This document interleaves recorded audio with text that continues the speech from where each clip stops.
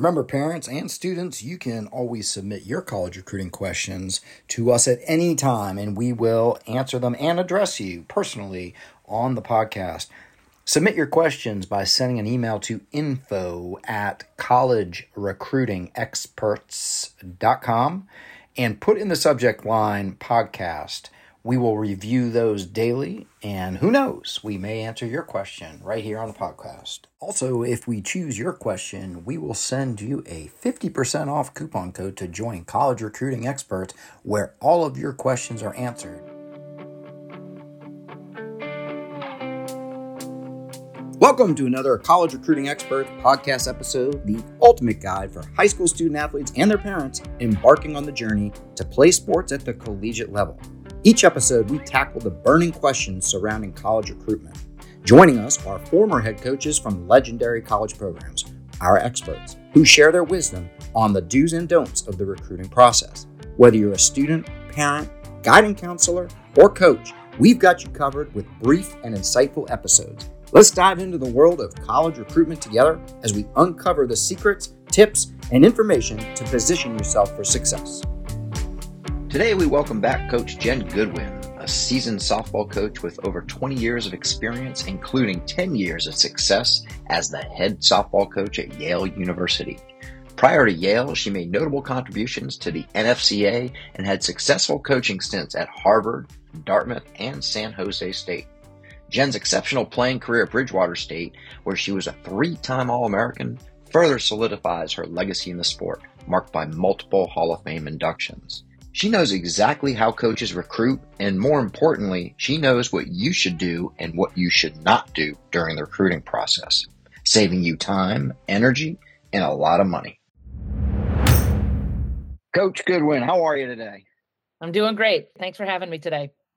Absolutely. We have a couple great questions. A lot came in through email, but we're going to start with these two to get us kicked off. We have Nellie from Birmingham, Alabama, class of 2026, and she has asked, I would love to understand what type of style college coaches like to see in their school program, because I don't want to waste their time or my time applying to the wrong schools that may not fit my style. Any advice? Yeah, that's actually a great question, and something that can be addressed pretty simply in a few different ways. The first suggestion I would have is, have you been able to interact with the coaches? Have you had any time around them, camps, clinics? Do you have the opportunity to observe them in those settings? You know, if you're able to go to a game, go watch the games. Collegiate games are at a whole different level. You can be pretty close to the field. You can sit pretty close to a dugout, and you can hear the interactions that somebody's having with their players, the type of feedback that they're giving to their student athletes out on the field. And is it positive? Is it negative? What kind of interactions do you see from the student athletes between each other? Is it a positive atmosphere? Is it, more of a tougher environment? And what is important to you when you're looking into these things? What is important to you? Is it important to go out and feel like everyone's laughing, everyone's having fun, or is it important to see a more intense presence when they're out on the field? In between innings, how do they interact with each other? Are there a lot of high fives? Are there a lot of, do the pitcher and the catcher come off and talk to the pitching coach between each inning? After every at bat, is there a personal conversation with each hitter, with the hitting coach, with another teammate?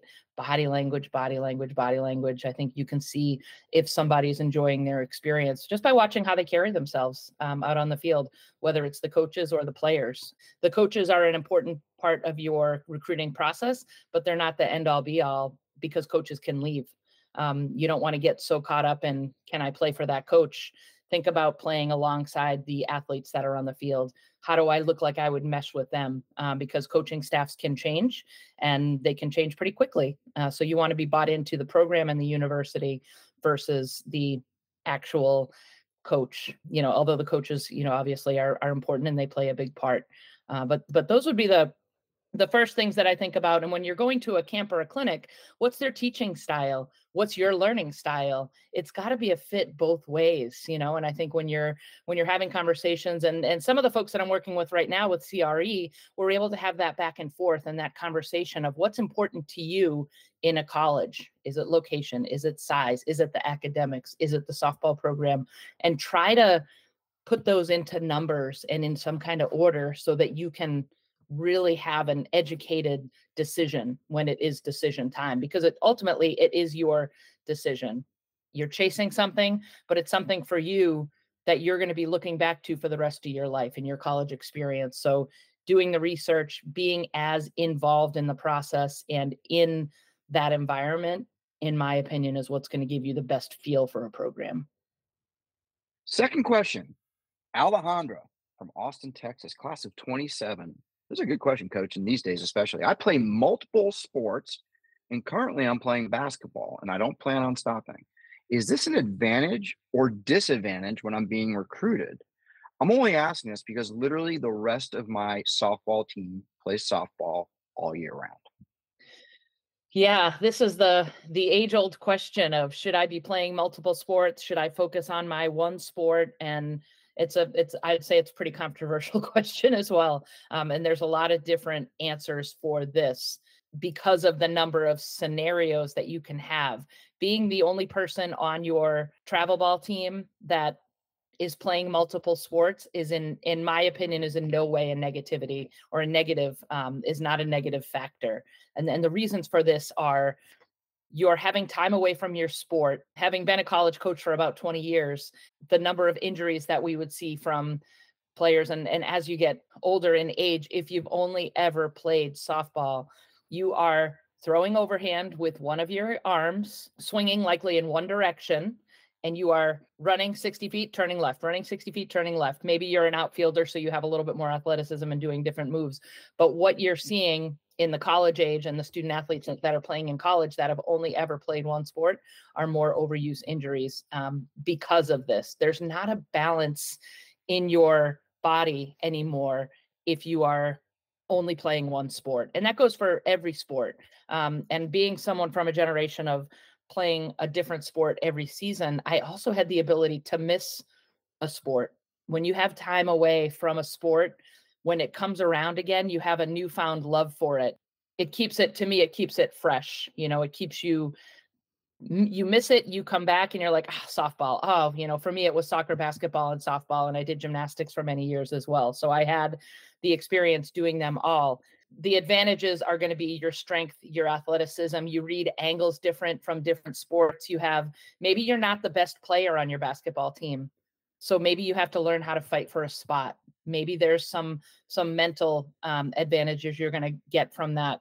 But the disadvantages, I would say, and I'm heavy on I would always recruit, if somebody had multiple sport experience, I would be recruiting those athletes because they were more balanced athletes, and it was more or less likely that they would have some kind of injury coming into their collegiate career.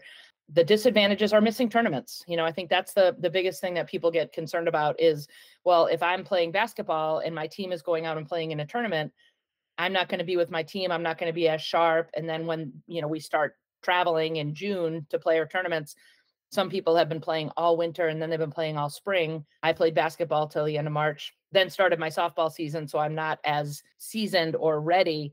Maybe you are in different ways, and I think that the experience that I can think about, or the disadvantage, the only thing is maybe you'll miss a couple tournaments. But if you're communicating to the coaches that in the programs that you're interested in, they'll know why you're not there, why you're not participating. And I think that there's a great group of coaches that really value that, the lack of specialization. And if I could get on a different soapbox and talk about specialization, then I'd be able to talk about that for hours. But I think for the overall student athlete, physical health and then mental health, I think that those breaks from your sport are healthy. Piggyback on that. When you were recruiting, did you ever proactively ask, or is that on the checklist of, are you a single sport athlete or a multi-sport athlete in high school? It was definitely a follow-up question. I would say, so what are you doing this fall? You're playing with your team. And sometimes it's like, well, I'm playing volleyball or I'm playing field hockey. And then weekends I'll go and I'll travel with my softball team. So I might not feel as polished, But because I'm playing these other sports, it's, gosh, kids, they're so scheduled out these days. So if they can do the weekdays of doing field hockey or volleyball, and then the weekends of playing softball, and they're still competing at a very high level, I would always choose those athletes. There's a risk of injury playing these other sports, but there's a risk, walking down the street every day. So if they're involved in different sports and keeping themselves active in that way, then that was always a positive. And yes, especially in the later years of my coaching career, where it seemed to start to spiral back up, where people were doing multiple sports, that was always something that was a positive. And it was, okay, this one has a couple different sports, and maybe she's not going to be at as many tournaments, but that's not a bad thing. I find it interesting watching whether it's a national championship game at the pro or at the collegiate level, and they do the introductions or they're filling time explaining who the athlete is. And it's always, if it's basketball, it's always, oh, and he was the starting quarterback and broke all sorts of records. And you hear these stories all the time. So it is complicated and confusing when you feel like you have to specialize, quote unquote, feel like. Yet when you get to these big scenarios, and yet all of these athletes have played multiple sports. So anyway, moving on. What last question to follow up on that? We've heard the injury prone that can come with this, that you're more injury prone. What about the mental fatigue of playing the same sport? Did you ever find that you find the players just to be exhausted of playing the same sport? Yeah. And that was something that creating the environment where softball isn't really a super exciting sport in a lot of ways. It's kind of, there's seconds of excitement, and then you kind of, as we would say always, like, you zoom in for a few seconds and then you zoom out and you look around. You might, if you're an outfielder, you might not get a ball an entire game. Maybe you get 2 at-bats depending on where you are in the batting order. So the fatigue of showing up every day and putting in that same work, it can be a lot. But if you have other sports to balance that off, then you feel a different kind of excitement for it. And having been of myself as always the example, I was a soccer player growing up, and soccer year round. We played the fall season, then we played indoor winter, then we played spring travel, then summer travel. By the time I got to be a junior in high school, I was over it. I was bored. I felt like it was just, I was running in circles. And so I took and when I say it took a step away, I never stopped playing, but I had a little bit of I only want to play in the fall. I only want to play that sport in the fall. I really want to focus on basketball in the winter. I want to focus on softball in the spring. And then summer was usually soccer and softball that I was able to play. And then I played in the outdoor, like a hardtop basketball league. I just loved to compete. And that's the thing that, if you're a competitor and it starts to feel like you're getting fatigued, take a step back and let's evaluate, why are you fatigued? What is it about the sport? Is it the sport itself, or is it your schedule? Is it your time management? People do it all the time. Maybe it's a different love for the sport, but I hated the term, I just feel like I'm getting burnt out. It's like, well, there's why. And those questions, ask the why questions of, why do you feel that way? Make a list, pros and cons. What do you love about the sport? What about it right now is exhausting you? And what are other things that you want to do? And how can we build time in? The distractions these days, I feel as though the social media and just in general, there are a lot of different items that are able to pull you away. So you think something else might be more fun until you're not doing maybe your sport, or maybe you're not doing something that you really truly enjoy. So I think that's a hard question, and something that really can only be discovered by looking inward and really asking those tough questions to yourself. I know you got to go, but maybe you could just answer with true or false with this one. Isn't it a healthy thing in high school to not only play different sports, but also have different types of coaches with different personalities, so you can understand and learn that it's not the same sequence of information coming in? I just recall learning so much from all of these different coaching methods. Yeah, no, I agree 100% in that. So I would say that's a true statement. And in life, as my mom, like, the advice that is constantly in life, you're going to come across people that you don't work well with, whether it's teammates, coaches.